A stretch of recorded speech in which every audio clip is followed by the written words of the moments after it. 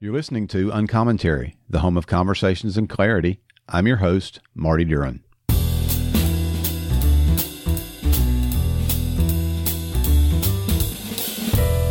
right, welcome back to another episode of Uncommentary. My name is Marty Duran. I'm so glad that you are able to join me today. We're going to be talking about something that we've kind of broached a little bit over the last several episodes, maybe even over the last year. We regularly talk about ways that we can think about evangelicalism's impact on culture and things like that. One of the things we haven't talked about as much is how we can listen to non-Western voices, Christians around the world, what we might learn from them. So those of us who are in the West and raised in the West, and especially those of us who are in the predominant cultures in the West, we've basically heard the same type of theological training and teaching our entire lives. It's been unavoidable. It's basically what makes evangelicalism evangelicalism. And so the idea of learning outside of that bubble for most of us hasn't existed in our lifetimes. There wasn't any need to learn outside the bubble because the bubble is where all the truth was. And that's why we were in the dang thing. And so it's only been very recently that I've myself have been thinking of the need to listen to Christians who are is commonly called the majority world or the global church. So believers, theologians, pastors, and teachers who are outside the West, whose points of view are critically important, so that those of us who are in the West don't begin to think, or don't continue to think, maybe I should say, that our view is the either only or be the best view or interpretation or application of the Scripture to life. So I'm joyful today to welcome Eric Costanzo. He pastors in Illinois, is that right? Oklahoma, bless your soul, man. I didn't even realize that. Yeah, same time zone. Oh, that's true. Well, you would be in Illinois too. Yeah, you're right. You're on the far side of it, though. You're like, is there a state beyond Oklahoma that's still Central Time? Well, for a little while, if you go west into Texas, and then east into Arkansas, you stay Central for a little bit. Okay, all right, cool. So you're a pastor out there, and you have co-written a book called Inalienable: How Marginalized Kingdom Voices Can Help Save the American Church. So I'm into this book a good piece, and I'm really excited about the conversation today. So Eric Costanzo, welcome to Uncommentary. Thank you, Marty. Glad to be here. I had to wait until you got that mug up before I gave you the opportunity to talk again. So talk a little bit about yourself, your history, your background, how you wound up in Oklahoma, and where you pastor. Well, I wound up in Oklahoma because I was born here, and I've lived here pretty much my whole life. Right to the top of the prayer list you go. Yeah. Okay. Well, it's definitely home to me, and Tulsa is the city where I live. So when we talk about Tulsa, we go between, are we Midwest? We're definitely not deep South, but we're not fully Midwest.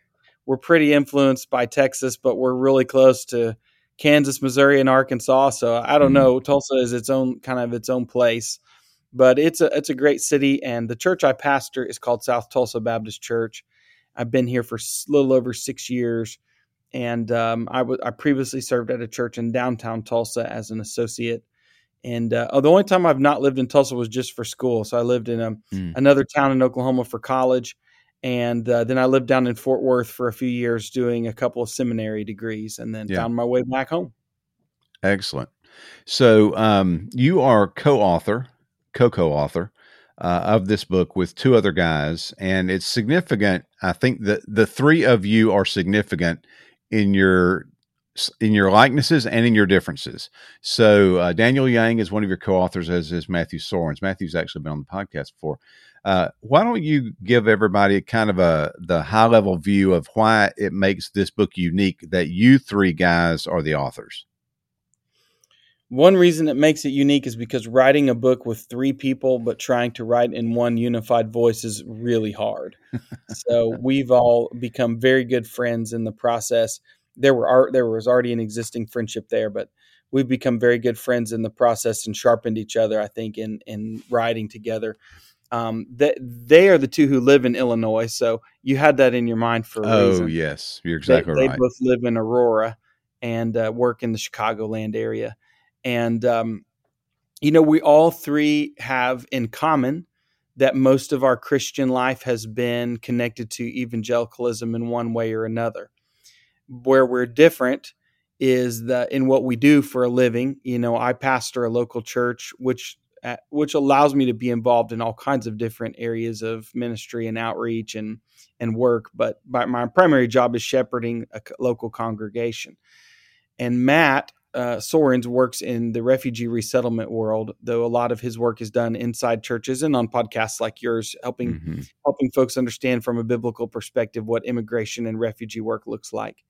And then Daniel's more of a missiologist and a church planter, but we've all kind of had experiences in different areas, but right now we're working in different fields. So I think it gives us a different lens, and then we were all raised just a little bit differently in terms of our Christian upbringing, but we all had that. And so I think it's given us a well-rounded approach in addition to the many different voices of folks we used in our book who we know can speak for themselves. And so we tried to elevate their voices as much as possible. I'm going to read a paragraph. I don't know whether you wrote this or not. I don't see a we or an I in it, so it must be a we. This is from page 42. It's at the bottom of the page. The challenge. So I'm going to read this kind of as the context for the conversation. I want to ask you to comment on it. The challenge for American Christians is to be captivated by a picture of the church that is ancient and global rather than one that is Western and American.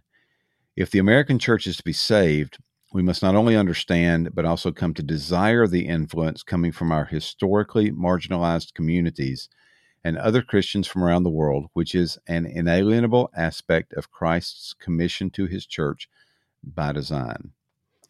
So, what in the world are y'all talking about? Mm-hmm.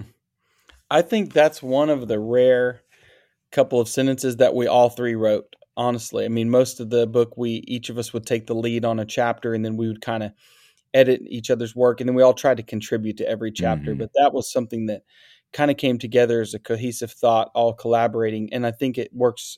You found a central point of the book because that theme really kind of captures where we all came together in wanting to write this direction. And I think what kind of packed inside of those couple of sentences are some things we deal with early on in the book, and that is the American church's tendency to have a very myopic view.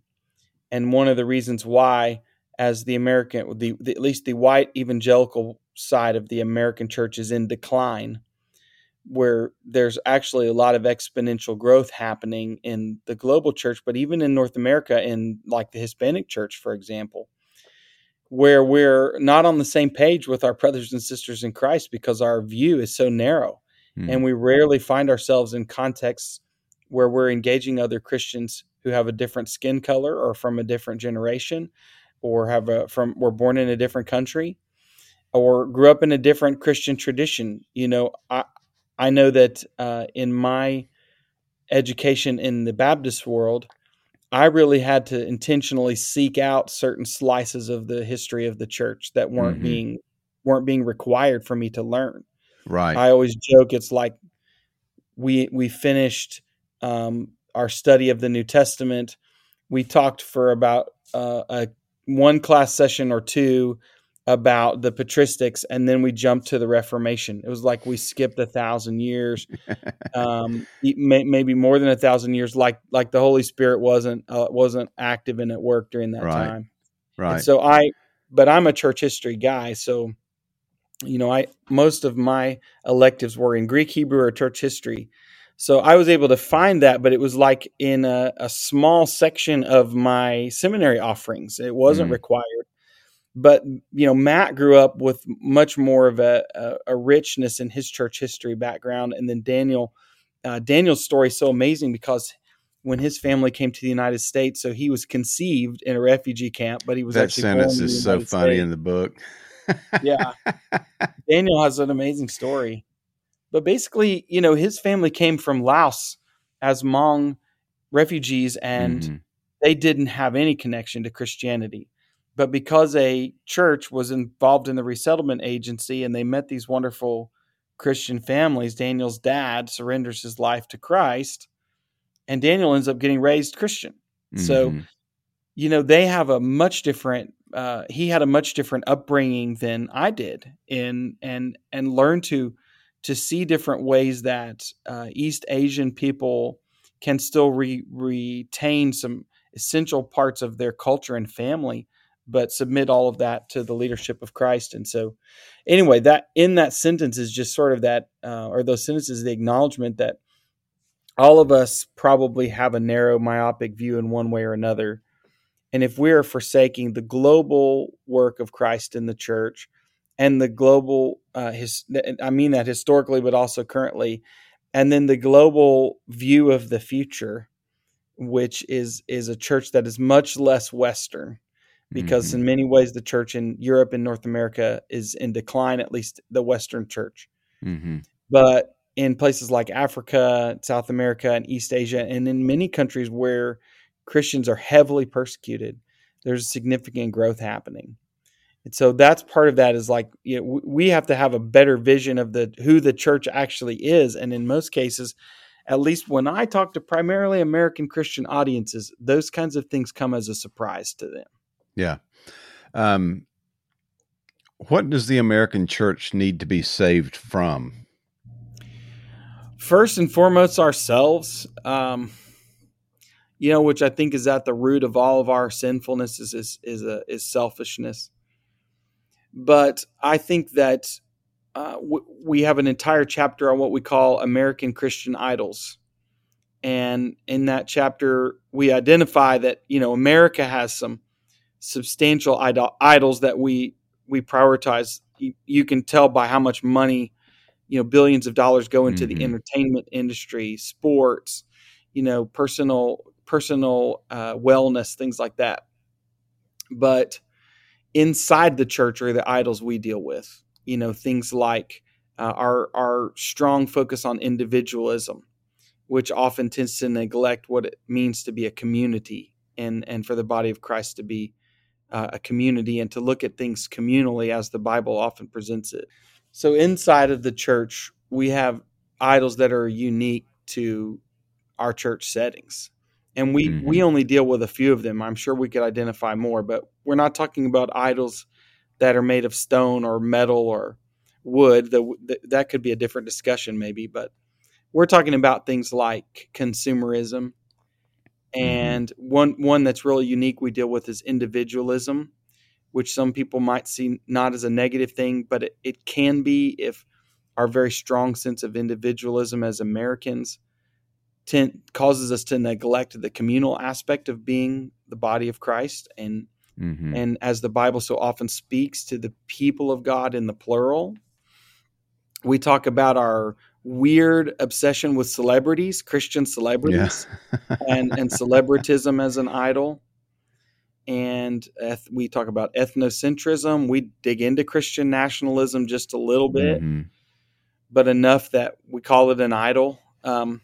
So I think those are some of the things we need to be saved from. I mean, how much of the Bible is God calling his people to reject their idols and to repent and to come back to him? So saved from ourselves, saved from our idols, and then I think saved from a lot of the toxic influences that we've allowed to speak into the church or for the church, who really don't represent Christ or the body in any way, but it's been Hmm. advantageous maybe because for some people it's been advantageous because it has given them more of an influence, or it's built wealth, or given them maybe what they see as a seat at the table in Hmm. power structures.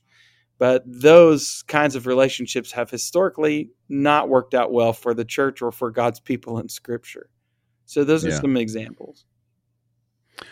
So, listening on commentary, this is Marty Duran. I'm talking to Eric Costanzo, and we're talking about how the American church can benefit from listening to the global church. And we're going to get back to our conversation in just a second. But right for this second, I want to talk to you about how you can support this podcast. I think I let everybody know in one of the last couple of episodes that Uncommentary is now part of my, what would they say, stream of income. So I'm full-time and freelance now. Part of my gig is the podcast. So if you've been on the margin, no pun intended, and you've been consuming, but you haven't been supporting, here is a great opportunity for you to rectify that oversight. So you can go to patreon.com/uncommentary. There's actually one slot left to be a $2 a month supporter. So if you're really in a tough spot, but you'd still like to help out, there's one spot left for that. After that, it's like $5, $10, $20, $25, and $100 a month. And there's some swag that goes along with that because the Uncommentary store is now set up on Bonfire. So you can find the link in the show notes, but I think it's bonfire.com/store/uncommentary. I think it's where you can find it. You can get a hat, you can get shirts, you can get, I don't know what all, coffee mugs, and there's some other cool stuff there too. So if you'd like to support doing that, you can. If you just came into a giant inheritance and you'd like to give a one-time gift to support the podcast, you can go to paypal.me/uncommentary-pod and give until your heart or bank account or investment account is content. And I promise you, I will be content as you do. So we're going to jump right back into this conversation with Eric Costanzo. Eric, so one of the things that I had no idea about until a year or year and a half ago was how the 1974-1975 Lausanne conference came together. That I guess Billy Graham was probably the driving force on the American side. John Stott was kind of the driving force on the European side. And then at some point, Rene Padilla from Central America, I forget exactly which countries, maybe it's South America, but I forget, was like, hey, there needs to be emphasis here. I think they even got to Switzerland and had presented some of the materials, and there was some pushback from the global church that was in attendance there about how poorly some of those things were representative of them. A lot of things ended up getting rewritten and republished as a result of that. And Lausanne, since then, I think, has been kind of the face of what would be considered the global evangelical church, as opposed to just the North American or European expressions of that. That being said, how can the average person in the West, especially the average American who just is becoming aware of this need, or who's still like, what are y'all even talking about? What are some ways that Americans can avail ourselves of these other voices that you guys are talking about? You do a great job in your book of quoting theologians and pastors and writers from other countries, from the majority world, men and women. And but even as I'm going through, I'm like, okay, I recognize that name. I don't recognize that name. I recognize that name. I don't recognize that name. How can we find these people so that we can begin to avail ourselves of the wisdom, and we can take on the attitude of a learner rather than a teacher? Well, I hope that our book is a starting place, and I don't mean that to be self-serving just for more people to buy the book. That's why you're on here, dude. Obviously a goal. But we jokingly brag that the best part of our book is the bibliography, because it really will point you to a lot of voices that most American Christians have probably not heard of. I mean, it's not just folks we've interviewed. You mentioned C. Rene Padilla. His daughter, Ruth Padilla DeBorst, is a prominent person in our book. We actually have, with another podcast, the Holy Post, they're doing a 4-part series and interviewing folks from our book instead of us. Oh, good. So Ruth was the first one. And so they're taking that whole idea of, let's talk to the global Christian voices here.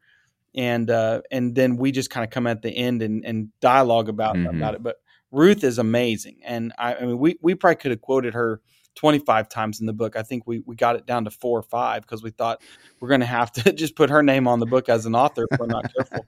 And we didn't have permission from her to do that. So she was a wonderful person to interview and to use. But, there's folks like that, but then there's also like Arabic Christian scholars who have written things that are very influential in global Christian churches and academic settings. But they were never on my reading list in seminary. Mm-hmm.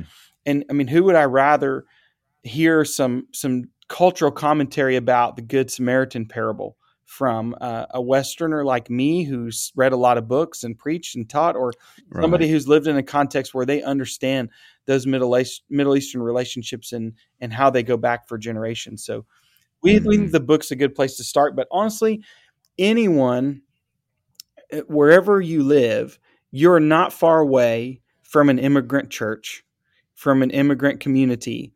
And within those immigrant communities in the United States, whether they're refugees or whether they've immigrated through some other way, you're going to find Christian people, because we've had a tendency in the last 40 plus years to provide pathways for immigrants and refugees who are Christians above anyone else. So yes, we do have Muslim refugees and we have folks from all different religions and backgrounds, but we've got a lot of Christians in the United States, which means that through your local association of churches, pastors' councils, ministerial alliances, wherever they might be, or even if you just start opening your eyes as you drive, you might find that right there in your community, there is a Hispanic church. There is in our city in Tulsa, we have over a dozen Burmese churches. We've ended up becoming a large center of the Zomi people from Burma, from Myanmar, and so that may just be getting to know the immigrant family whose children play sports with your children, or the person who owns the restaurant, and you go in and you look around and you go, wow, there's actually some Christian symbols in here. Maybe these folks are believers, but some ways that you can have. To me, the most growth in this area will come through building some personal relationships. And I think you would agree, Marty, that anybody who will go down that path will be enriched by broadening their worldview a little bit, by getting to know somebody who grew up differently. And so I think that in any community you can find folks. Yeah, you actually have a chapter in here called God's Inclination Toward the Poor, Oppressed, and Vulnerable.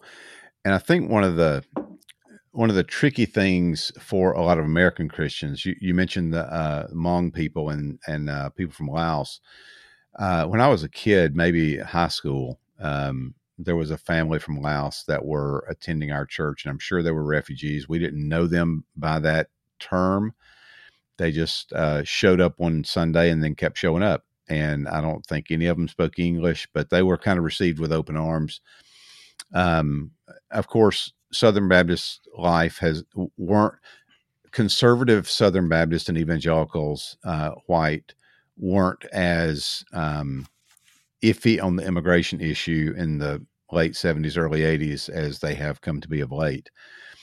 But even in recent times, there are pockets of churches, even in deeply red states, that always vote against like an public or a pro or a good immigration stance. I'm trying to avoid the word open because somebody will accuse me of being open borders, but a very helpful immigration stance with good balance there. Churches would still receive people into their congregation. They would try to minister to them. So there's like this weird, the idea of reaching into someone's life or welcoming them in and trying to meet their needs and get them clothes and get them to the doctor, a church would do, while most of its members would go vote against the very policies that would allow the government to help them more or something like that. So how can we, who struggle with knowing what's the best way to approach these particular issues, how can we cultivate God's heart toward the poor, the vulnerable, and the oppressed, whether they're immigrants or not? Well, I think we have to ask ourselves at all times, who are the loudest voices informing our opinions on such things or how we're going to vote.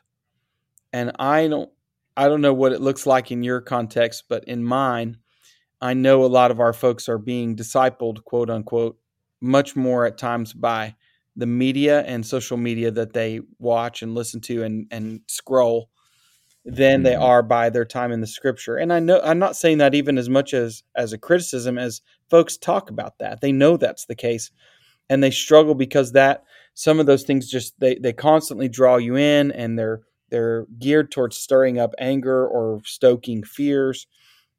And it's a lot easier to give into that than to really sit and wrestle with the scripture and live by faith. And Hmm. when I say live by faith, I mean, the kind of faith that sees God's heart for justice and righteousness. I don't mean a blind faith that is doing like a leap before you look kind of thing, or the Hmm. way that Wishful yeah, thinking. the way that people have said faith over fear during the pandemic is not what I mean.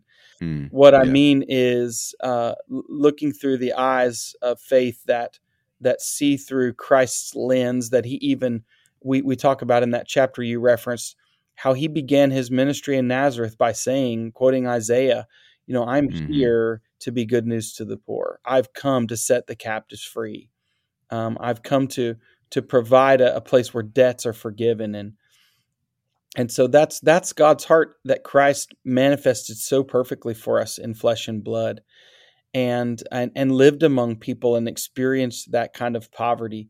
And I think that where we move into the topic of advocacy later on in the book, that really is a key way that I've engaged this as a pastor, is to Mm. say, well, I'm not going to stand in the pulpit and endorse a political candidate, and I'm not going to read from a House bill or a Senate bill.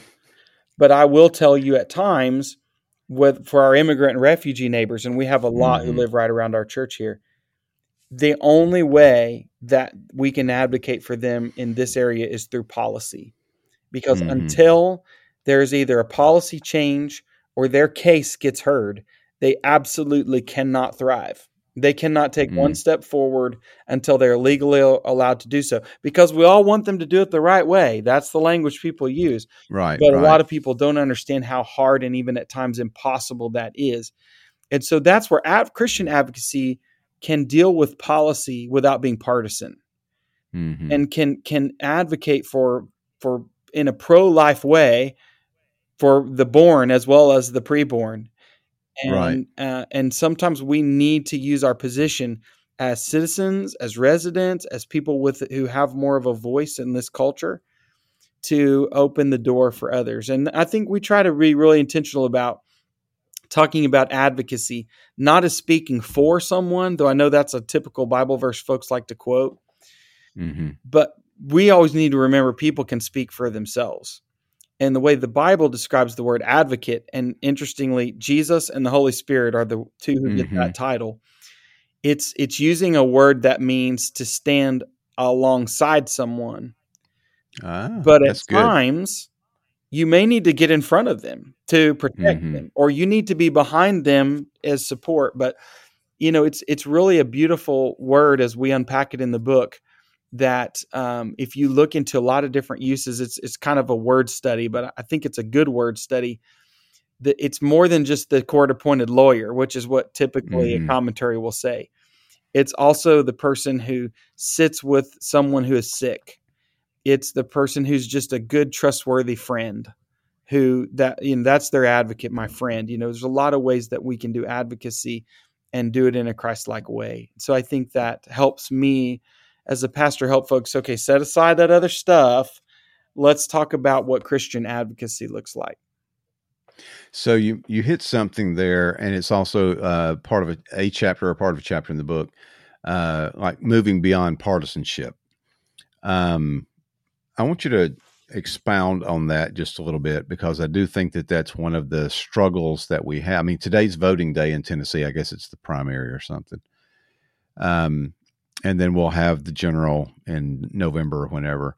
And there is so much in the United States and even in the church in the United States that hangs on not just being a good citizen, not just exercising a right to vote or having a say in the process, but it's almost the selection of team is so strong that it really does affect how we implement the scriptures in a lot of ways. So, speak to the issue of how to live beyond partisanship as a believer in the United States. Aren't you looking forward to that general election here in a couple of years too? I Oh mean, my we've goodness! got the midterms coming up. Those will be fun enough, but I mean that has been as hard as the pandemic for pastors, Mm-hmm. and Yeah.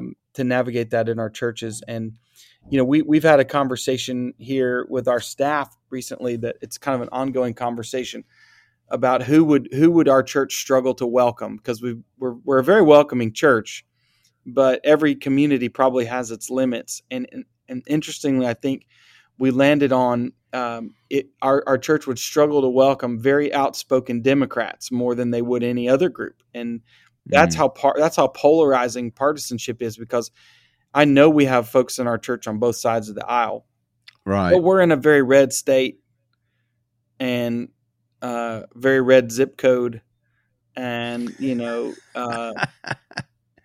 it's Oklahoma. So I mean, we got to be realistic, and we're in a Baptist church. So it's a trifecta. It's I could even add more layers, but I think that what we try to say in the book is discipleship instead of partisanship. What does that mean to be a follower of Christ and be discipled by Him and Scripture, and not by a party? And I think that what we try to model is then, so if we're going to deal with things that have social or political implications, we're not doing it in a partisan way. We don't make little digs in the book about, and so, but we all know one party represents this more than the other on either side. Right. Yeah. And I think that's a temptation. I love the folks in my church too much to let them constantly get sucked into this toxic partisan blue team versus red team stuff without calling it out. And I think I've been here long enough that they now realize that I don't call it out because I have an agenda for one team or the other. I call it out because I have exactly the opposite. I don't want them to be so polarized. And I think most folks are a part of what is commonly called now the exhausted majority, which is the middle. They're not really right wing or left wing, but those folks are out there and they're very loud. And it's hard to not get pulled really hard that direction. And so I think that we're just trying to help folks set aside the teams, as you called them, and say, what does it look like to be one of the disciples? And then there are probably some things on either team that at times we need to consider, but nobody's a centrist. There is not an actual middle where anybody can be just straddling the fence. And I don't think Scripture has us there either. But the two-party system we have and the partisan lines that have been drawn, I don't personally view either one of them as an idyllic view of being a disciple. So that's what we're trying to. I think we have to pull people back to discipleship. My guest today has been Eric Costanzo. He's the co-author of Inalienable: How Marginalized Kingdom Voices Can Help Save the American Church. And it's available now, so you can grab it wherever you shop for books. And before we go, I want to remind you to do three things, if you would. If you've never rated Uncommentary in your podcatcher, please do that. It'll take like 10 seconds. Just push the 5 stars, if you would. I hope you feel like it's worth that. But rate it regardless, and also review. If you've never left a review, there's a lot of great ones, and I appreciate every single person who's taken the time to write a review of 2 or 3 sentences. If you haven't done that, I would encourage you and be grateful if you would. And then the third thing is to recommend, and specifically not only a social media retweet or something like that, though I appreciate every single one of those, but also think of someone specific that you can recommend an episode or the podcast to, and send them a link or text them a link or something like that and encourage them to listen to this episode or another one. And that'd be super encouraging to me as well. So Eric Costanzo, man, thanks so much for hanging out today. It's been fun. And we've only known each other briefly on Twitter, so I'm glad we got to have a real conversation. Thanks for having me. As always, thank you for listening to Uncommentary. If you'd like to keep up with me on Twitter, it's at Marty Duren. If you'd like to follow the podcast account, it's at Uncommentary Please rate and review, and whichever podcatcher you listen to, whether it's Apple Podcasts or Google Play or Podbean or Overcast or CastBox, whichever one you use. If you can rate and review, then that would be awesome. It just helps with search results and gives some credibility to the podcast itself. And as you have an opportunity, if you would promote it, whether you put the link from uncommentarypodcast.com on your Facebook page, or if you tweet the link or retweet the initial broadcast that it's live, anything like that to help spread the word is always appreciated. And as always, Soli Deo Gloria. This is Marty Duren for Uncommentary Podcast.